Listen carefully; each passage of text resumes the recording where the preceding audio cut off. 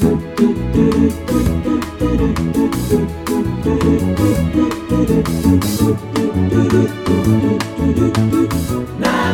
motherfuckers. Welcome to Namaste, Motherfuckers, the only podcast where the worlds of comedy, self-help and business collide. I'm your host, Callie Beaton, and today's episode is called Love in the Time of COVID. The subject of couples therapy comes up a fair bit in today's conversation, and research tells us that of those who do it, it helps an estimated 70% of couples, despite there being numerous high-profile articles in everything from the New York Times to the Huffington Post to the Guardian casting doubt as to its effectiveness. Nearly 50% of married couples go to marriage counselling at some point, with about 30% of those having a mixed agenda, with one person wanting to save the relationship and the other one looking for a noble exit. Ryukatsu, which means tear-seeking, is a Japanese therapy service in which women pay to have a good cry with a handsome man who then gently dries their tears. Oh my. Everything was fine until I clicked join with computer audio. Should I leave and rejoin? Yes. Those are my guests today, comedy and showbiz couple Geoff Lloyd and Sara Barron. The 8th century Belgian saint, Saint Gumerus, apologies for the pronunciation, is the patron saint of hernias and difficult marriages. I think it was Al Yankovic who said that like a difficult marriage, a hernia may be something you just have to live with. In the Faroe Islands, girls traditionally present their boyfriends with a willy warmer to see if he is serious about their relationship. If he rejects it, this means he is not yet ready for marriage. If only I'd known. Yes, can everyone hear me? I can Great, hear there we you. go. Great, there we How is go. it? That was the issue. Yeah. Okay. Geoff Lloyd is a radio and TV broadcaster and the co-host of Reasons to be Cheerful, one of the UK's most popular podcasts with him and Ed Miliband, as well as the acclaimed weekly humour podcast Adrift with Geoff Lloyd and Annabelle Port. Sara Barron is right up there with the UK's most talented female red-headed comedians. And having started out hosting New York's legendary storytelling night, The Moth, she's since had award-winning solo shows and appeared on pretty much everything from Live at the Apollo to Would I Lie to You to Frankie Boyle's New World Order. We talked about parenting, parents, fertility, compatibility, midlife crises, homeschooling, special needs, origin stories, love at first sight, marriage, family, and sobriety. But I started by asking them if they had ever been to couples counselling.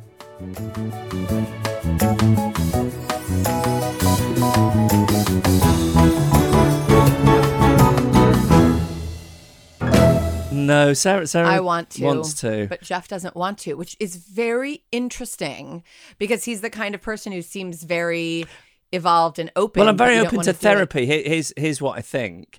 I think for us to have couples counselling, we would need to find one of those psychologists who somebody like a Woody Allen would see, like at a really high level, because you are so self-aware and you fancy yourself as a therapist. I do. That I think you would run rings round a lot of people. That's very sweet of you, darling. And you would manipulate the situation Sarah to your would- own ends. I would. So you'd be a couples therapy hustler and Geoff would just be an innocent victim Yes, of exactly. Yeah. ganging up. Yes, yeah. You would weaponize the therapy. I think this is genuinely why he doesn't want to do it. Is it really? I feel like, so. I mean, we could use this as kind of couples therapy. I think the first thing they would say, if this was couples therapy, they would say, so why are you both here? So what would you say to Yes. that? Why are we both here?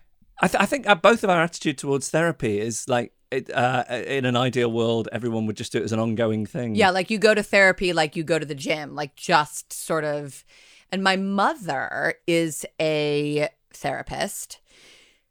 And there was a stage there where I feel like one of her specialties was couples counseling. I mean, I'm not 100% sure I'm right about this, but I think it was. And what she would say, which you hear many couples say, or you hear many therapists say, is that like The problem with it is that like a lot of people come too late.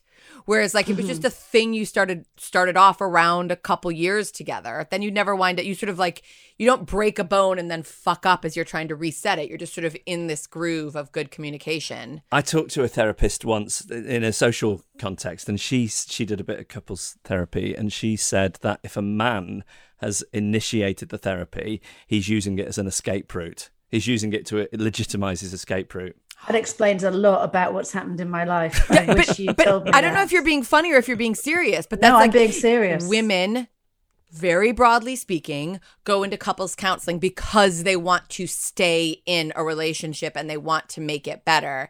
And men use it as sort of a good guy exit strategy. So sort of a performance of, I know this is over for me, but I'm trying to, exit in the least traumatic and seemingly most thoughtful way possible. There are going to be people listening to this going, oh, shit. Yeah, we were saving the marriage. So, and I even think sometimes, I've said this to Geoff, that sometimes when I'm like, I just, if it was just completely up to me, I would get us in couples counseling. And I think you can't quite, like, because your experience has been that it's a way of exiting. I think that some part of me thinks that maybe you think it's about me trying to leave. No, or it's just trying to make us happy. I don't. And I was joking when I said, like, you are so therapized that the level of person that we would need would be difficult. Therapized. No, well, she just has an American accent. Yeah, I just lived in New York for 15 years, yeah. and I'm Jewish, and I have an American accent. Yeah. I mean, I don't like to use therapize as a verb like that. But there was something a while ago. It's the only thing like this we've ever had where we had to have a I've turned American. Semi. They'd throw you out of the north of England for that shit. The amount of words I've forgotten how to. I can't remember which is the British pronunciation, because I think I've got a very feeble mind and I'm very easily influenced. So, for example, the word amenable, I can't remember if it's amenable or amenable because you say it one way and I've said it the other way. Are you blaming Sarah for your loss of memory? I just wanted to Well, I do worry about my cognitive function generally, but you're quite a steamroller of a person. Yeah. But anyway, the reason I mentioned all this is we went to kind of like a semi-counselling thing a while ago on Zoom about a very specific issue to do with fertility. And I think both of us found that we have had so much therapy in the past that kind of level doesn't work for us. It was for people who have never talked about their feelings. Okay. So it was a little bit like your kids starting at, like one of my kids going to infant school when they've just graduated university. Yes. Exactly that. Yeah. Which, I'm sure it would have been okay for some guy who's like never cried. But the two of us were sat there being like, yeah, we know our feelings are okay. So that was specifically in regard to trying to have a kid as opposed to anything. Yeah, like we were sort of like really thinking about a second child and making the decision to not. And we were like, why? Well, I was like, okay, there are people whose job it is to advise through this very specific question. For like we did IVF, so it's not like, oh, what if I'm a little drunk tonight and we have sex and I'm ovulated? Like that's just never going to happen for us. So like the idea of a second it's all down to me. By the way, sperm. I have very. It's not that they're not plentiful. Weak swimmers. Yeah, exactly. The motility is very poor, which I think you would guess by looking at me. Men always try and say that it's the motility. They don't ever want to say there just isn't the volume. They're like, there's loads, but they're just a little weak. That is funny. So funny because I think of myself as somebody who wouldn't care about that, and yet there I am conforming to a male. Well, I think you don't care about it. I think that you know that it's funny. Yeah. That you have a lot of sperm that's very lazy because of your own relationship to your own physicality, and it just suits. But anyway, so you had very keen eggs, but no sperms. I think they were medium keen. But no, I think your eggs were they were fine. There are these women who are very fertile. You have it in your head. Sarah's had it in her head the whole life that you would have fertility issues, when it turned out you were absolutely fine. Yeah, I was absolutely fine. I wasn't excelling, but I wasn't failing. You only need to be good enough with the fertility issues. You just need to be fine. Need enough. You don't need to win that race. So you guys had so you had the counselling for that, and you decided not to have it because how old is your little boy? He's 5. I'm 48, and We had these frozen, they don't call them embryos, they call them Blastocysts, which is the stage Yeah, before I've heard about embryo. these blastocysts. And they've been sitting in a freezer. Every year we have to make a decision. Oh, do we keep them in the freezer or do we donate them to medical? Do you pay for the freezer? Yeah, we do, yeah.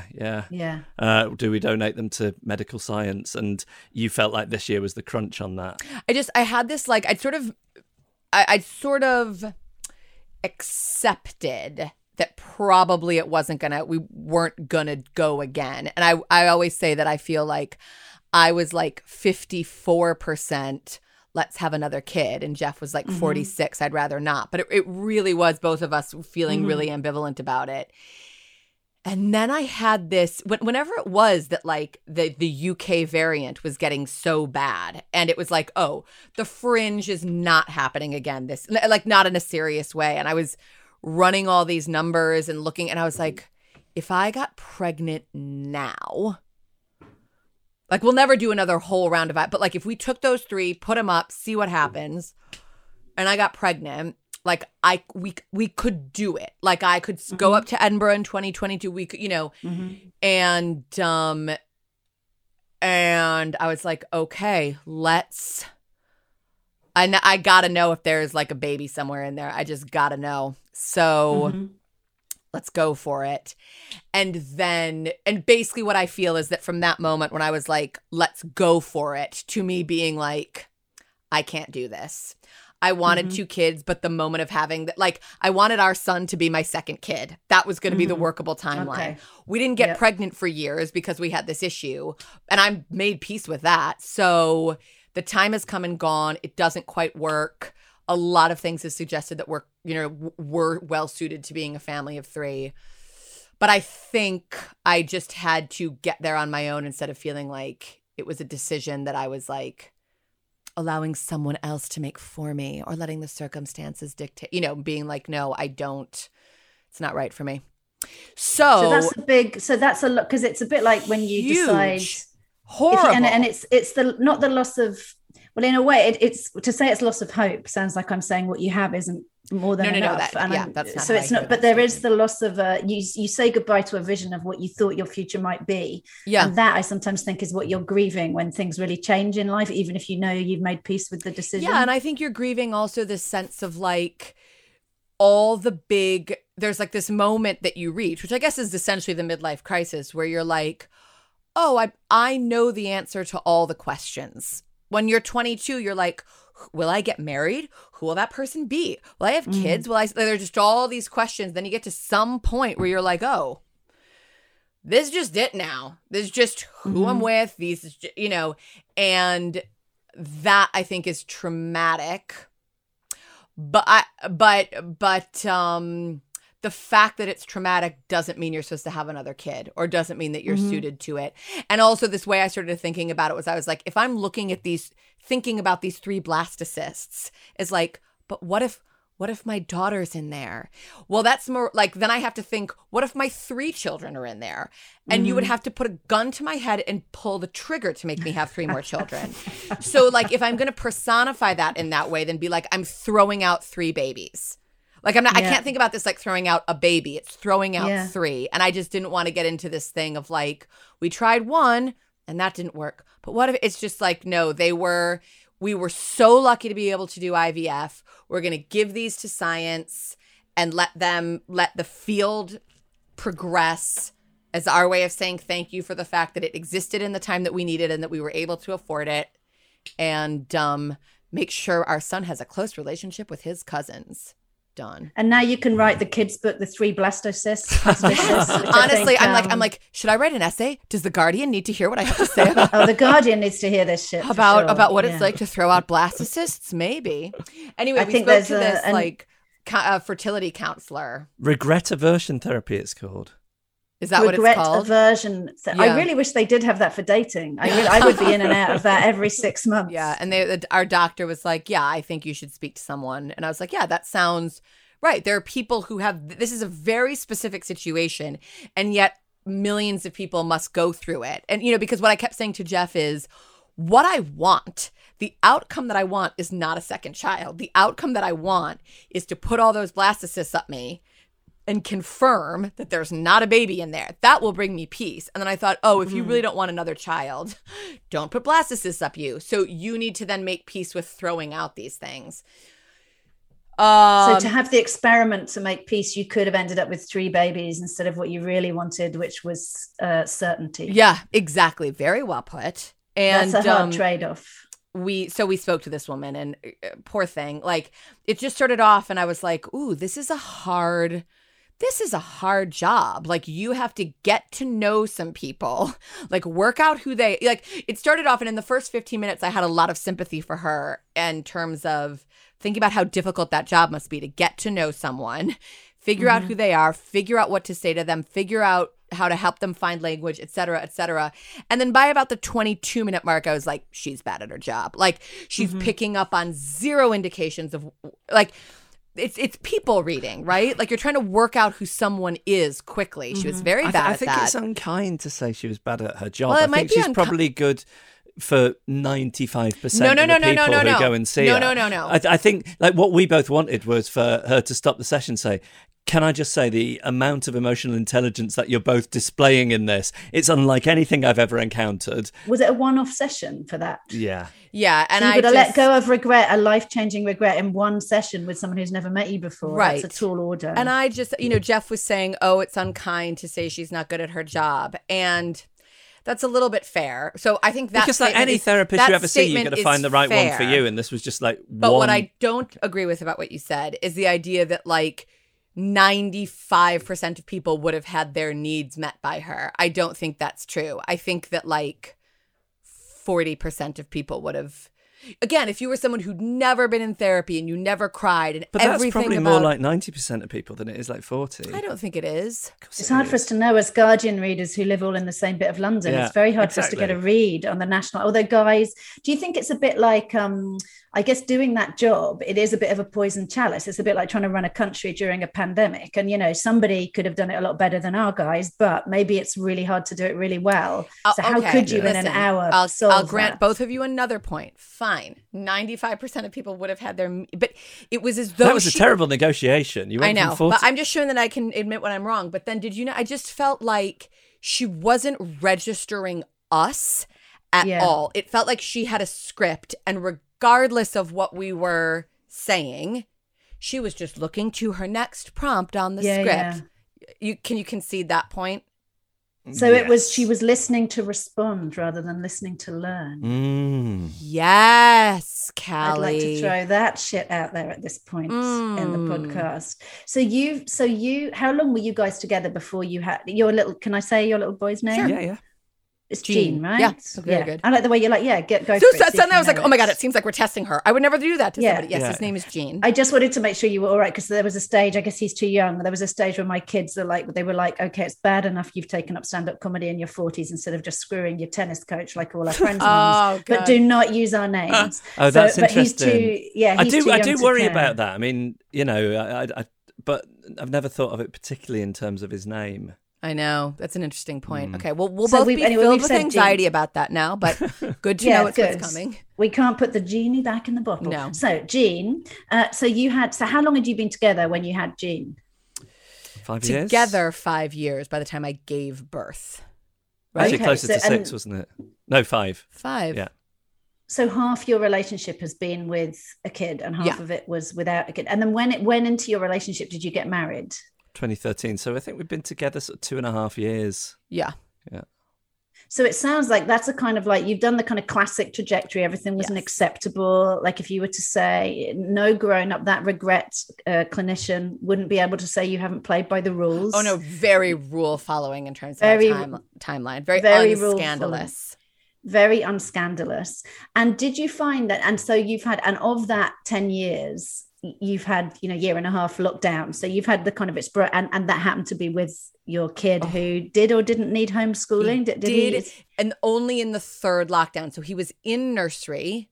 Yeah, which was the sweet spot, right? Because they stayed open. Well, they didn't for the first month and a half or 2 months. And looking back on that first lockdown. So in 2020, first lockdown, we had him with us from late March until early June. Looking back on that now, it was absolutely fine because the weather was glorious and there was no expectation of what we were supposed to be teaching him. Cut to January 8th of 2021, all hell broke loose because by then so he was in in reception by exactly. then? So you actually had to follow some kind of ridiculous curriculum because really, honestly, what are they learning in reception apart from how to socialize? Yeah. But what did you have to teach? Did you have to do phonics? Is that a thing? Phonics, and then there'd be book activities, but they wouldn't be physical books. There'd be PDFs that the school would be putting up on Google Classroom. And what I learned, because I think we are sort of equally close with our son, but I think what I learned is my relationship is more akin to playmate than parent. And so you're fun dad. Well, yeah, but I think the downside of that is I just don't know how to motivate him to do anything that he doesn't want to do, and that was most schoolwork, and I just found it incredibly frustrating. Awful. It was just. But if you think about the Scandinavian model, he wouldn't be going to school for another 3 years, and those kids seem to do okay. They do, so but they're all in the Scandinavian model. That's what I love that Scandinavian model. And you can't put Scandinavia into Stoke Newington, although they fucking tried, haven't they? They should. They fucking should. But unfortunately, that's not the parameters we're operating. It wasn't available, and was it because my kid's mum is a teacher. She's a sort of she's in the private system, but she's a prep school teacher, so young kids, and I know the pressure it was on the parents as well. So she took the approach of how can I try and give the parents stuff that they want to do with the kids. So like if there's a family that want to do more drawing or more whatever, let's try and do that. But it sounds like you were just given like here's the kind of hole, fit the square peg in it, don't worry about how you do that. They were reasonable. Like it was just sort of like it got to a stage where they set up sort of multiple hours of coursework or whatever every day. And I was just like, I can't do this. So what we'll do is we'll show up. If you're giving this to me so that I feel that you as a school are doing everything you can so my child doesn't fall behind, and you think I can't figure out what to do with my time, no, thank you. I don't need it. I can figure out how to fill our time and make sure that things don't go crazy with screen time and all of that.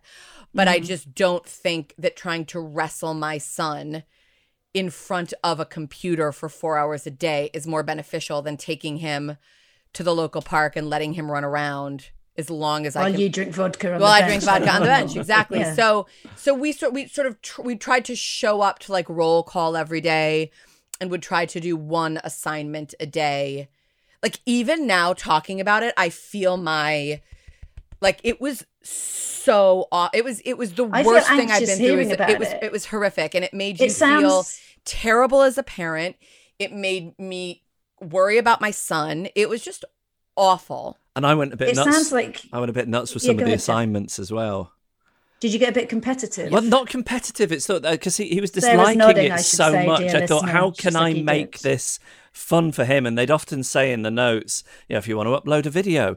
So I ended up doing these ever more elaborate video productions, which I would make with him in a very basic form. When you say with him, he was watching Peppa Pig and you were making the videos. Well, kind of almost. I mean, they'd ask for videos based on stories or whatever topic they'd be learning. So I'd talk to him, record some very basic raw footage which he had collaborated on, and then I would spend upwards of 12 hours editing it in iMovie. It wasn't really 12 hours. I think one of them was, the Batman one was. Wow, using green Batman screen, graphics, grams. So that's what you might. I suspect that might happen more in North London than in some other parts of the country. You're right. The I think sort you're of right. The 12-hour edit, yes. green screen. Yeah. I mean, some people might even say I didn't have a green screen. Yeah. I don't know how to edit. I mean, it's hard to imagine there are people like that. So I was just thinking about learning styles, and or Sarah, my son's autistic. So he's autistic and he's got extreme ADD. Attention deficit disorder, and at that age I wouldn't have known any of that. So I would have had, if this had been Jake, I would have had a 4-year-old at home who does have special learning needs. I wouldn't have known he had special learning needs, and nor would the school, and I'd have been trying to cope and thinking he was a failure and I was a failure. And I'm just wondering how it is for people who, because you don't even know what your kid's makeup is yet. Well, we sort of do. Right? So Gene has special learning needs. He has been thus far, he's had all this testing done, because basically there's some very apparent issues with his gross motor skills. Like that's been clear to us for a while. And then once he started school, it became clear there was some fine motor skill stuff as well. So he's like a dyspraxia type thing? Possibly. I mean, we're doing it's right now what the best way that I can explain it is it's like there's a way that an average child's reflexes get incorporated into their system, and that hasn't happened for him. So just the ability to jump in a certain way, which I think there is a lot of overlap with that and autism. He's had all these tests done, and it seems that, and I'm very aware of not talking like an autism diagnosis is a bad thing or a good thing. It's just this neutral thing that he has been diagnosed as not autistic from what they can tell so far. But all these issues do manifest in stuff to do with concentration. Yeah. But he's sort of got all this stuff, and he sees an occupational therapist every week. He just got glasses because he has this eye that wander, all these sorts of things. But the point is, he has special needs. And the addition of that, where I'm like, we already don't know how to teach a child. Layer on top of that, this kid who had, we need pros in every, professionals at every available opportunity. And it just... And we're good at playing with him and good at loving him, but the teaching stuff was just a nightmare. Namaste, motherfuckers. In terms of you looking at your marriage now, so when you first met and you became an item, as the young people don't say, how would you have described your relationship in the beginning? I think you'd just been on the dating scene for an exhausting amount of time. You were conscious of your own ambitions, personal ambitions, and you were ready to make a compromise. I was ready to compromise. Yeah. Time to settle. He'll do. Exactly. I feel like, it's like, let's bring it back to The Guardian.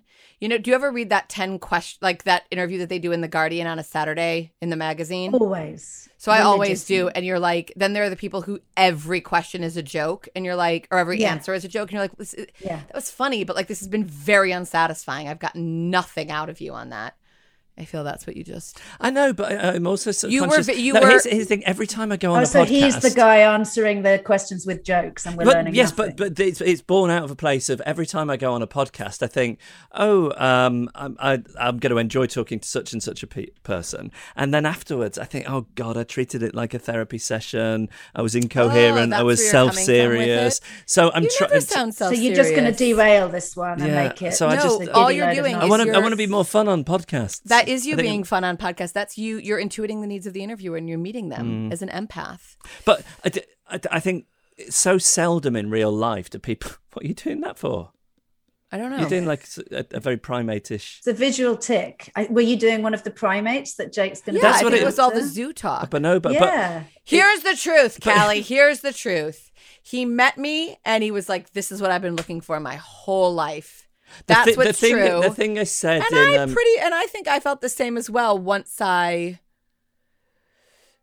settled into the drama of our story. I feel like we keep getting onto these topics and then deciding we don't want to talk about it. So, for example, like Jean's special needs, Geoff was in another relationship when he and I met. I don't think we want to go too much into that. So, just when I say Geoff met me and was like, "Oh my God, woman of my dreams."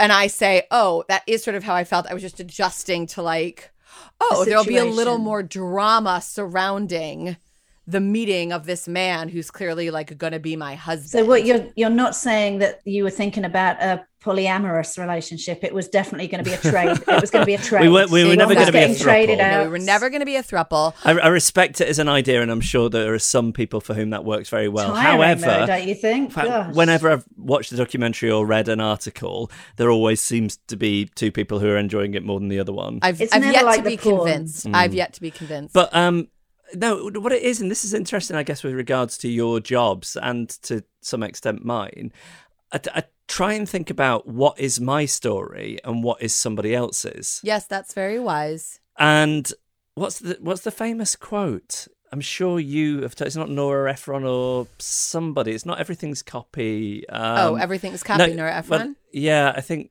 there's some other quote that you've said about how the people in your life become collateral damage. I think it's specifically to do with being a writer. Like to be an artist is to be a monster. Yeah. Or to be a good writer, you have to be a monster. Yeah, one of those ones.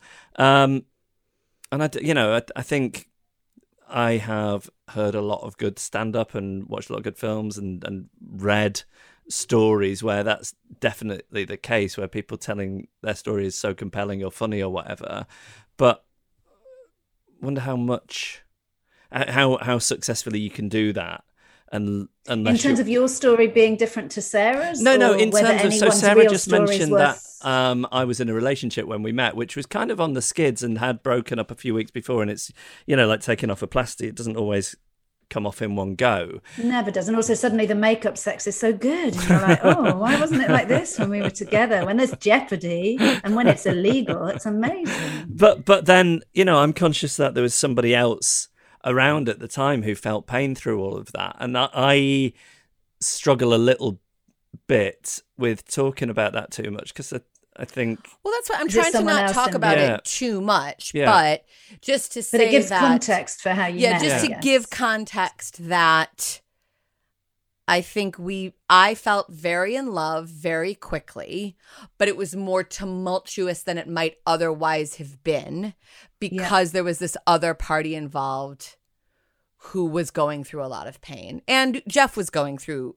a lot of pain. So that was our origin story. I think so. You had so there was an unavailability, so literally in a way, Geoff wasn't. Have you always gone for the slightly unavailable? Was that a part of the thing, or was that just an English? No, it was. It was. I mean, it wasn't. It kind of wasn't like that. The thing I was trying to give it a kind of Freudian spin, but it was more practical than that. I can see from well, Sarah's she's like, no, I had to wait for her to clear out the way, and then I came in. It was the thing I said in the speech at our wedding was, Sarah and I, we met when I was in New York working for a week, and we went to see a... Oh, so you met over there, I assumed. Yes. I don't know why. I assumed you'd met over here. And the first time I saw her face, it was like, the song, The First Time Ever I Saw Your Face, which I play for you on the anniversary every year. Very romantic. Because, what a face. What a beautiful She was face. on stage. She was on stage hosting a storytelling night in New York, and I just thought she was fantastic. Was this The Moth or yeah. another one? The Moth? I thought she was just one of the greatest stage performers I'd seen. I thought this woman is brilliant. I was unable to put an age on you because your hair was doing something kind of interesting. It would turn out he thought I was a minimum of 10 years older than I was at the time because he found my hairstyle. Well, it was confusing. Your vibe and what you were saying were so a vibe of a woman in her 30s. That night. And your hair looked like the mother-in-law from, I don't know if it was Bewitched or I Dream of Jeannie or one of those. So you were shows. like, she's a lot older than me, but I'm broad-minded and she spins a good yarn. What is going on? Yeah, that is what he thought. And then Sarah, then nice of him. We had a guest drop out on the radio show I was doing over there, so we booked Sarah in because I thought she was so magnificent. At the end of that old woman will have some nuggets for the listeners. Yeah. And then at the end of that, I was saying, oh, well, it's great to see you. And can you recommend me some places? Sarah said, oh, if you're around, let's go for a coffee. Crucially, when I came onto your radio show, you thought I was much cuter. Because you had a hat on. It was winter and I had a little knit cap on. So my hair and my outfit were not aging me in the way that they had to. I was able to place you. And it was like, oh, wait, actually, no, she's cute. Yeah. So you were like kooky millennial. Yes, exactly. Nice. I mean, millennials pushing it. What was the phrase you used? I am a geriatric millennial. That is it. I looked up that phrase recently, and I'm not quite sure that you even fall into that bracket. I do. Go on. Okay. I'm a very young Gen X. Yeah. Nice. Yeah. And we Sarah said, oh, if you're around, let's have a coffee. So we went for this coffee on a Saturday afternoon, and we ended up talking and talking. I'm very easily moved to tears, Kelly. This is something you should know about me. We talked. It should have been like a 2-hour coffee, but it just kept going on and on and on. And then you had to go off and do a show in the evening. You said, do you want to come with me? And I was supposed to be going somewhere else, and I just didn't want to stop talking to you. I just thought, I hope this never ends. Yeah, I do. I hope this conversation never ends. And I just remember thinking, sort of thinking, and this is what I said in the speech at our wedding. I said, I kind of thought in my head, oh, it's you. You're the person I knew that was there for me. So you knew Sarah was the person out there in the world with your name on her from when you started talking to her. And Sarah, you were like, yeah, you'll do. I was like, whatever. New York has nothing left for me. Let's see what I can do. I heard you both talking on Lou Sanders' brilliant Cuddle Club podcast. I heard you talking about the different sort of styles you have, and I guess you're sort of showing them now in a way, albeit sort of humorously, but I guess behind every humorous thing. Do you know what? But we were in in a bad mood. We'd had a horrible. Like we love day. Lou. Lou is an old friend, and I love her so much.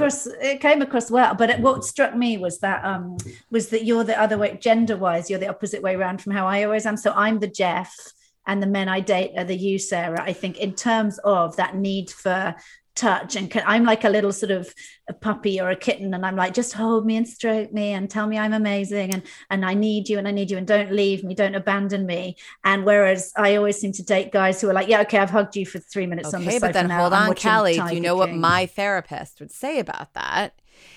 Something in you needs guys who then fill that role for you. Yeah, I need the unavailable. Something in you would not be attracted to someone who is as available as you think you want. Yeah. But I want to say also, I think what has really been revealed about us that is very authentic is how I just need to talk and say everything. And Jeff, like, I'm like, oh yeah, so Jeff had this other girlfriend when we got, like, Jean has special needs. Like, I'm very bad at monitoring myself. And Jeff is hyper conscious of monitoring himself. But that's not in the context of our relationship. But not like in the context everything of our is out. relationship. Like nothing. Everything. Even stuff I want to sweep under the carpet, you won't allow that to happen. Between you, so behind closed yes, doors. Exactly. Actually, out. we're sort of very, very even in terms of being emotional and being needy. I think we're both equally needy. It sort of depends on the day. And then the joke that we say, but like so many things, there's like so much truth in it, is that we'll be like, well, Jeff loves me more than I love him. Ha, ha, ha, ha. But actually, like, if Jeff dropped dead tomorrow, heaven forbid, I genuinely think I'd never get married again. Like, I just think that would be it for me. And I'd try dating a little bit and I'd try whatever, but I just don't think I'd ever find someone again. Whereas if I drop dead tomorrow, Jeff would be remarried within 2 years. Like, because, and I'd be if he's Paul McCartney, I'd be the Linda. Like, I would be the great love, but he could not be alone. So he would find someone else who he was very happy with. So it's like, so both those things even out to mean that we're equally in love with each other. Let me tell you something weird. Sarah's parents came to visit recently. They quarantined with us and then did the test release. So we got to go for a walk. On that walk, Sarah was walking behind with her dad. I was walking ahead with her mother. Listen to what her mum asked me. She said, if Sarah died, have you thought about what you would want in your next partner? Oh, yeah. What is wrong with her? Wow. But my mother also is always like, that's a whole Edinburgh show right there. Her Sarah. go-to thing is asking me if I think I'm going to get divorced. Like, if I say something or do an eye roll or anything, it's like, does she want you to die? No, this is the thing. She wants she wants the intimacy of you opening up about your marriage. I think that's right. Yeah. Because she's both my parents are just obsessed with Jeff. And so it isn't about that, but it's just like the number of times where I've said like, oh, I said this thing to my mom, and then she was like, well, do you think you're going to get divorced? And you're like, what? No, I'm what? What are you talking about? It's the kind of relationship with you as somebody who found a husband is kind of peculiar. Yeah. Well, on the day we got engaged, we were staying at this castle in Scotland. We came downstairs. How did you ask? Was it the traditional? You know the story, right? No, I don't think she does. I did like a stand-up bit about it, but basically... Which one did you? Was that in your first? Was it in one of? It was in my first. Yes, I do know. I do know the toilet. Yeah, the toilet seat. I do know. Yeah, it was in For Worse. Yeah. Yes. Great, Callie. Very good. Great story. So despite the kind of scatological, we're going to put a link to For Worse in the show notes. Is there a link to where people can see it? Is it on? No, but I think you told that story on Live at the Apollo. So if that's on the internet, but only anywhere, in the 20-minute version. Okay, but anyway, so we come downstairs engaged. Sarah holds up a hand with the ring on it, and your parents are kind of pleased, overwhelmed, shocked. Your dad bursts into tears. The first thing he comes over and does is shakes my hand and then looks into my eyes and says, "Thank you." Wow. Like the they big fear can't- was she was going to be this spinster. And they just Like it's like a Jane Austen novel. Like you've Yeah. saved the spinster of the it village. was like Thank you, it good just sir. seemed. Now, your dad says he was joking now, but I think he's... I don't think that. You And I could have see this in his thing, eyes. I It was said, relief, not humor. yeah, it was. And I just think there's this like, there was just some other road I was going to go down of this woman who really wanted to be married, you know, or wanted a partner and wanted children, and it just kind of wasn't going to happen. And that was going to be this sad thing for me. And then Geoff came and saved me from that fate. And there's something in that that's real. And actually, I haven't said this to you, but I've been like, when my parents were here, and I had this like one massive breakdown day where I'm still like unpicking why I got, but like, do you ever have those days where like this blackness just enters you and you are in a mood? Yeah, I have about 3 of those a week. Right. Same. Right. So I would say I get one of those, you know, if the level of blackness I'm talking about, I would say I get a few a year that are this bad. Yeah. And I just had one of them and I was in this mood, and Geoff could feel me getting exasperated with him at every turn. And so at one point he's like, what's going on? And I just have this full heaving sob thing, blah, blah, blah. Anyway, and I've subsequently looked back on this day and been like, what was going on with me? As is often the case with these things, there were various things, but I genuinely think that one of them was that because our son is now 5, he is getting into that age where like grandparents are the most exciting thing, right? He was so responsive to having my parents here. Yeah, mine are the same with theirs. I also recently, which I'm not going to say to Geoff because I haven't said it to him and I think he'll get too upset by it, but I was with some friends recently, and in a funny way, this one woman said a very dark thing about time with your parents as they age. And I think I had this like come to Jesus about how little time I have left with my parents, who are both in perfect health, touch wood, combined with like how actually sad it is that my kid doesn't get to see his cousins or his grandparents almost ever. And I just because they're across the pond. Yeah, and Jeff's family is up in North Wales, and his parents can't like my kid, sees grandparents a couple times a year if he's lucky. Yeah. Same with cousins.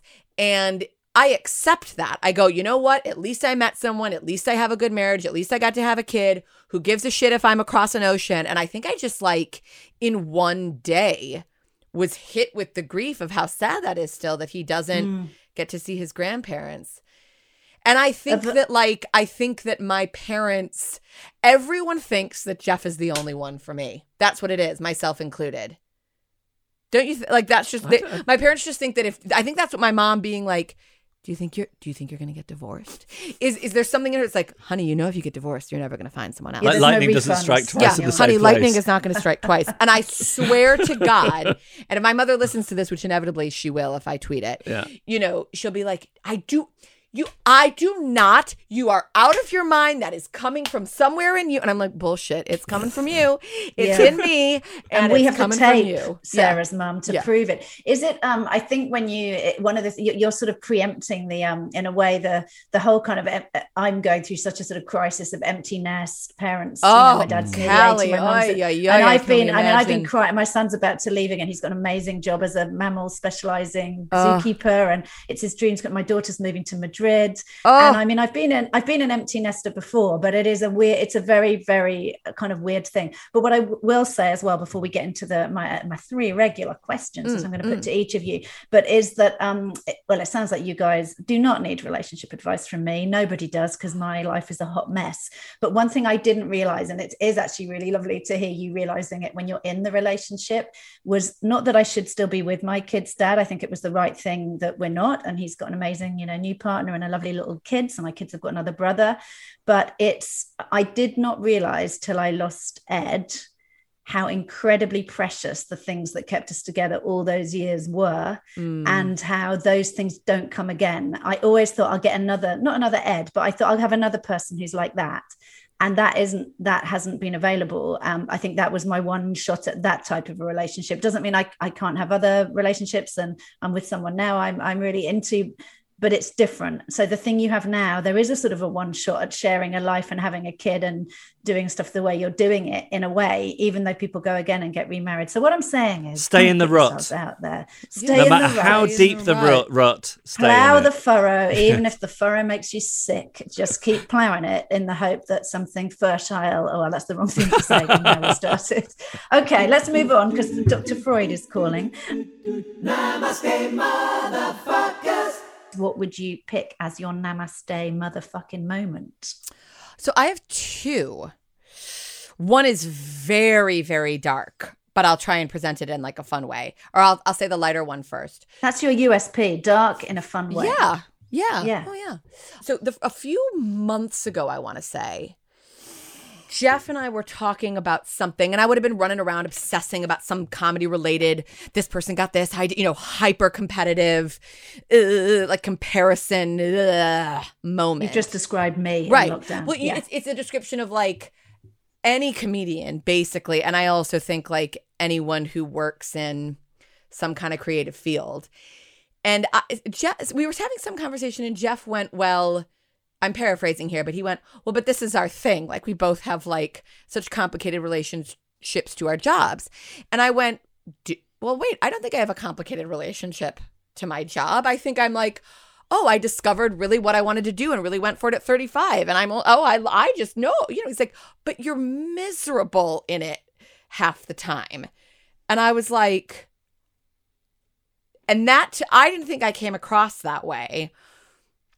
And the idea that like half the time, instead of really loving what I'm lucky enough to do, I'm like focusing on all these incredibly depressing and unimportant aspects of it.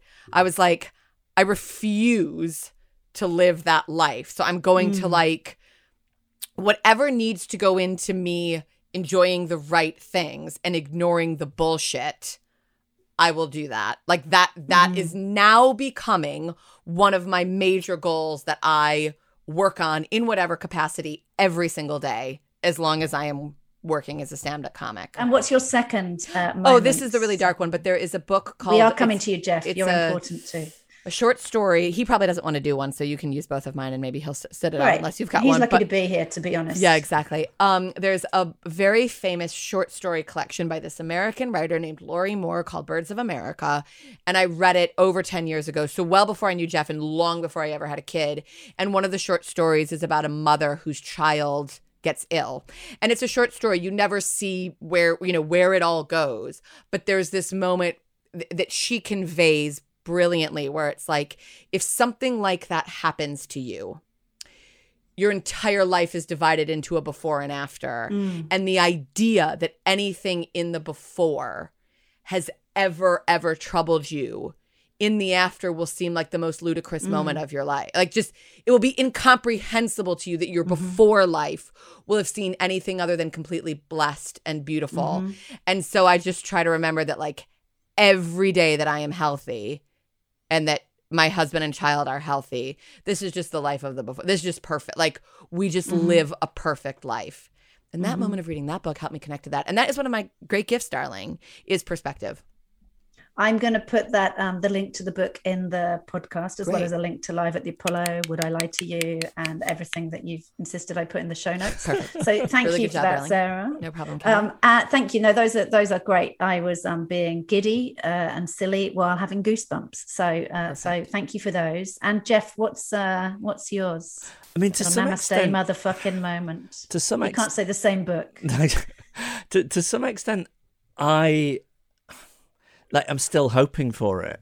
I think part of what keeps me going is that there's going to be this one moment where somebody says, oh, you're just thinking about it wrong. And if you just flip your perspective, then you're going to feel fine and you're going to feel happy and satisfied. Although you used a phrase earlier, which was, I can't remember the exact wording, but it was to do with the grief. Coming to terms with the grief of your life not quite working out what has been what you thought it was going to be. So maybe you were my moment there, Callie, but I don't know. I mean, it feels like probably getting sober is the one. Yeah. For me. I remember when I first started in radio, I was really young, like 17 years old, working at this local radio station in Manchester. And there was a pub next door where everyone used to go at lunchtime and after work. And I'd sit around with these people who, like, looking back on it, they're in their 30s, they were 40s. Some of them were just, to this day, the funniest people I've ever met. I was lucky enough to work and be taken under the wing of Craig Cash.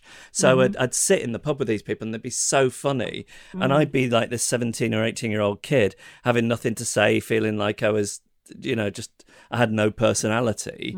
And then I started drinking. And I had stuff to say, and I found myself funny. And I'm sure I wasn't, but so for a long time, like, my sense of my own personality being interesting to other people was I had to be drunk, and I was just drunk all the time. Had you stopped drinking when you met Sarah? Yeah, I stopped drinking pretty young. Sobered. Yeah. Well, interestingly, so Geoff had his 20th sober anniversary in January. So weirdly, he was sober 10 years by the time we met, and has subsequently. So you weren't sober. part of it, because I've dated a couple of no, and I think addicts and alcoholics. It's never a great. It's not a good. It's not a good point. Within the first year, steer clear. Dear. Well, that's what they say. I mean, I never did AA, but that's what they say in those groups, isn't it? Around those rooms. Reason. But for a long time, even when I could feel that my life was becoming really chaotic and I was becoming like a bad friend and like an erratic employee and all the worrying to people and all that stuff, the thing in my head would always be, but oh God, you'd have nothing to say, you wouldn't be interesting or funny or whatever if you stopped drinking. Which is why a lot of people drink. I had like most of my best friends from then, when I was that mess and when I was drinking all the time, are pretty much still my best friends now. And Sarah did a lovely thing where she collected some nice messages on my 20th sober anniversary. And no matter what I think about myself, people seem to prefer me sober. You do still have a personality. I don't know. But then the other thing is, I went to this wedding a few years in of sobriety, and weddings are tough sober. They really they're awful. I barely drink, and they're very hard when you don't drink. And I was on this table with somebody who, and it was in Manchester, where people say what they think. And I was on a table with somebody I'd known almost exclusively when I was drunk, and at some point of the evening she announced to everybody on the table, see him, he used to be a funny fucker, but now he doesn't drink, he's a boring bastard, he hasn't said anything funny all night. And I thought, well, there's my inner monologue. I mean, that's what I think, and there it is being confirmed by somebody else. And they do say the words of drunk women at Manchester weddings are always to be absolutely listened to. Yes. What she thought was very insightful. But I do think she's kind of right, but the the pros outweigh the cons, I guess. Well, I suspect that's not right, or you wouldn't be doing quite so well as a voice that the nation listens to. But I'm going to remember all of that. All I'm going to edit is the bit where you said, Callie, I think maybe you're my moment. Just keep it there. That's all Sarah can remember of that bit as well. So I'll leave you guys to work that one out. Two last questions for each of you. So what is your favourite joke? I think that, one of our most talented colleagues is the comic Finn Taylor. I think he's brilliant. Yeah. And we saw his 2018 Edinburgh show, which I think was called When Harassy Met Sally. And there's this, and what I think Geoff and I have said to each other, like privately, is it was this really excellent show about the gray area. In politics and life and all of that. And so he does this joke where he's sort of talking about like, he makes the point that sometimes there is stuff that is like, women are this way and men are this way. And that feels like such an unfashionable thing to say. But I'm like, yeah, that's fucking true in some ways. And does this bit about how like a female friend of his at one point is like, I'd let that guy finger me, but I hate the shirt he's wearing. And that like that would never come out. Like a man would never be like, I'd let her blow me, but I don't like the outfit. And I thought it was one of the most beautifully written and observed bits of stand-up I'd heard at the Fringe that year. Amazing. Geoff? Thank you. And Geoff, you it's kind of hard to ask for two female comedians or any gender identifying comedians to ask a non-comedian for his favourite joke? Not to say you're not comedic, but Yeah. even without the alcohol to make you funny, do you have a favourite joke you could deliver for You us? see, I'm a comedy fan, but I'm not a great joke fan. Although I think when you're younger and your neural pathways are still forming, maybe those types of jokes are funnier than they are now, where you kind of know where everything's going. But there was I think all jokes are funnier when your neural pathways haven't formed. I like my audience is half formed. I do like that one. It's a little bit long-winded though, and I'm not a joke teller, but I'll try it. So it's a guy. Sarah's gone off to get a cup of tea. Yeah. See what's going on. But I also hate, like, I was listening to, I won't say who, but I was listening to one of your episodes where somebody gave you a joke and you traded them. And the thing is about these kind of pub jokes, you feel you have to perform the laughter, but it's not real laughter. So I'll tell you. Are you saying I faked it with one of my guests? He did, you did, we all are. I mean, this is the point, Yeah. right? If it's some knock joke out of a kid's book, we know where it's going. We know where it's going. Yeah. So anyway, and I know now my price for setting it up like that. Did you like the rest of the podcast? I loved it. I mean, and the good, person I love the podcast. I find Don't put listeners off, please. so it's so interesting as a premise. This person's a friend of mine. I learned things about him that I didn't know from real life. So well saved, sir. yes. So but. And now I know what the price I'm going to pay for setting up like that is you are both going to feel obliged to sit stony face straight afterwards to prove. Yeah, the And point. you're going to really have to get me on stony one face. of your podcasts Yeah. to make up for what potentially might be libelous. Yes. Yeah. So a guy goes into a pub. And he's waiting to order his drink. There's another guy at the bar. They sort of raise eyebrows and say hello to each other. And he says, "You're right, mate." He says, "Yeah." He says, "Oh, what's your name?" He says, "I'm Dave." "What's your name?" "Oh, I'm Dave too." "Oh, nice to meet you." Shake hands. "What do you do for a living?" He says, I'm a beekeeper." He says, "You're a beekeeper?" He says, "Yeah." He says, "I'm a beekeeper as well." He says, we're both beekeepers. That's amazing. What are the chances of that happening? He says, "Yeah, that's incredible. So how many bees do you keep?" He says, "Got about 30,000. "All right. And how many hives do you keep those 30,000 bees in?" He says, "They're spread across 5 or 6 hives." So right. "What about you?" He says, "I've got 1 million bees." He says, "You've got 1 million bees? How many hives do you need for that?" He says, just the one." He says, "You keep 1 million bees in one hive?" The other guy goes, "Yeah, fuck 'em." I mean, I don't get it. I don't understand the joke. so I think you did a great telling of it. I just don't. I genuinely don't understand it. So I think, and I think the best jokes are the ones you have to explain. Yeah, always. I think what's at the heart of it is this man's disregard for his bees, Right. juxtaposed with the other man's careful care as a beekeeper. Oh, okay. Yeah, okay. Yeah. I think the Guardian readers are going to understand it, Sarah. Yeah, well, and also, Yeah. I would like to say Sarah had the face of a regret counsellor. Like, I'm just going to wait for you to finish this, and then I'm going to come in with my reply. Oh. So, whatever the joke was, she was going to say, I don't It was get it. very well told, honey. Well, I It don't, really was. It's I nice like to be it. patronised by a former moth storyteller, I think. Isn't it? That's- Absolutely. Yeah. Although Is, you will sometimes run stuff by me, and I'm quite brutal, so I feel that was you getting your revenge. Oh yeah. But you know that's the thing I actually. And she like has done about you. shows that have had you feature in them in varying degrees of respectful kindness. Yeah, not Yeah, always, but- not always flattering. Always but- funny, but not always flattering. Yes. I'm going to ask you each as a final question. If you had one bit of life advice you could give to anyone listening, what would it be from each of you?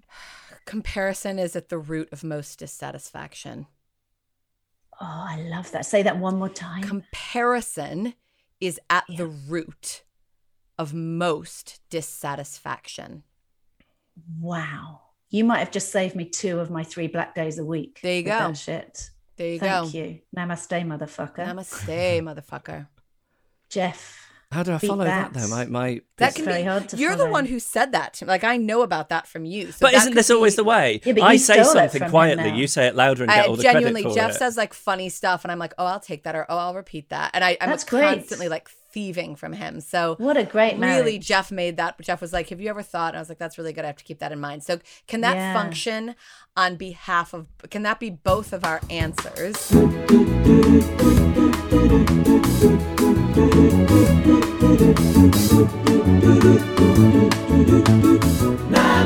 motherfuckers. That was the wonderful Geoff Lloyd and Sara Barron, and I feel we should also give a shout out to their brilliant kid, Jean. Now, every episode I pick a thing inspired by my guest, or in this case guests, that I'm going to try.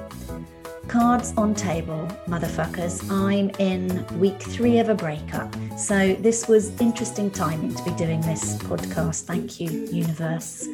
So in between bouts of crying and going out way too much, I am going to reread Esther Perel's Mating in Captivity. It's a book which looks at the conflict between desire and domestication. Fun times. But actually, in seriousness, her podcast, Where Should We Begin, is a brilliant, brilliant listen and has helped me through lots of things in the last couple of years. And her TED Talk is as good a use of 18 minutes as you are likely to find. And on the plus side, now that the men in my household have flown the nest, by the way, that's my partner and my adult son, I wasn't in a throuple, there's no one to pee on the toilet seat. Or if there is, I've only myself to blame. Namaste, Motherfuckers was written and presented by me, Callie Beaton, and was produced by Mike Hansen and Karu Shadami for Pod People Productions. Music by Jake Yap. If you've liked today's show, please subscribe now on your favourite podcast app and also rate and review the show, not because I'm needy and crave external affirmation, but because it helps other people find the show. So that's the show for this week. Thank you so much to Geoff and Sara for joining me. That was our first couples episode of Namaste Motherfuckers, so special occasion. You can find details of what they're both up to and Esther Perel's work on the show notes. We'll be back in your feed next Monday when I'll be talking to founder of the Hoffman Process UK, best friend of Jane Horrocks, and James Bond star Serena Gordon. I sometimes think some of the best actors and comedians are actually incredibly introvert, shy people who just have this alter ego. I'm Callie Beaton. Until next time, motherfuckers.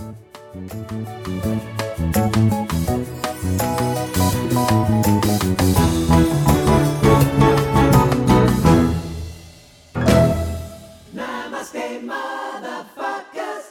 Pod people. Hi, my name is Kay Adams, and to be honest, I'm not so good with the ageing process, so I enlisted my old chum, the filter-free Cara McKenzie, to advise. Could you imagine being a porn star? The room would need to be really hot for me to strip off. To be honest, she's not much help, but she is rather amusing. And along with some great guests, Joe Brand, Andy Oliver, Anton Dubeck, Ruth Langsford and Craig Revel-Horwood, darling, we are learning how to be 60. Listen wherever you get your podcasts.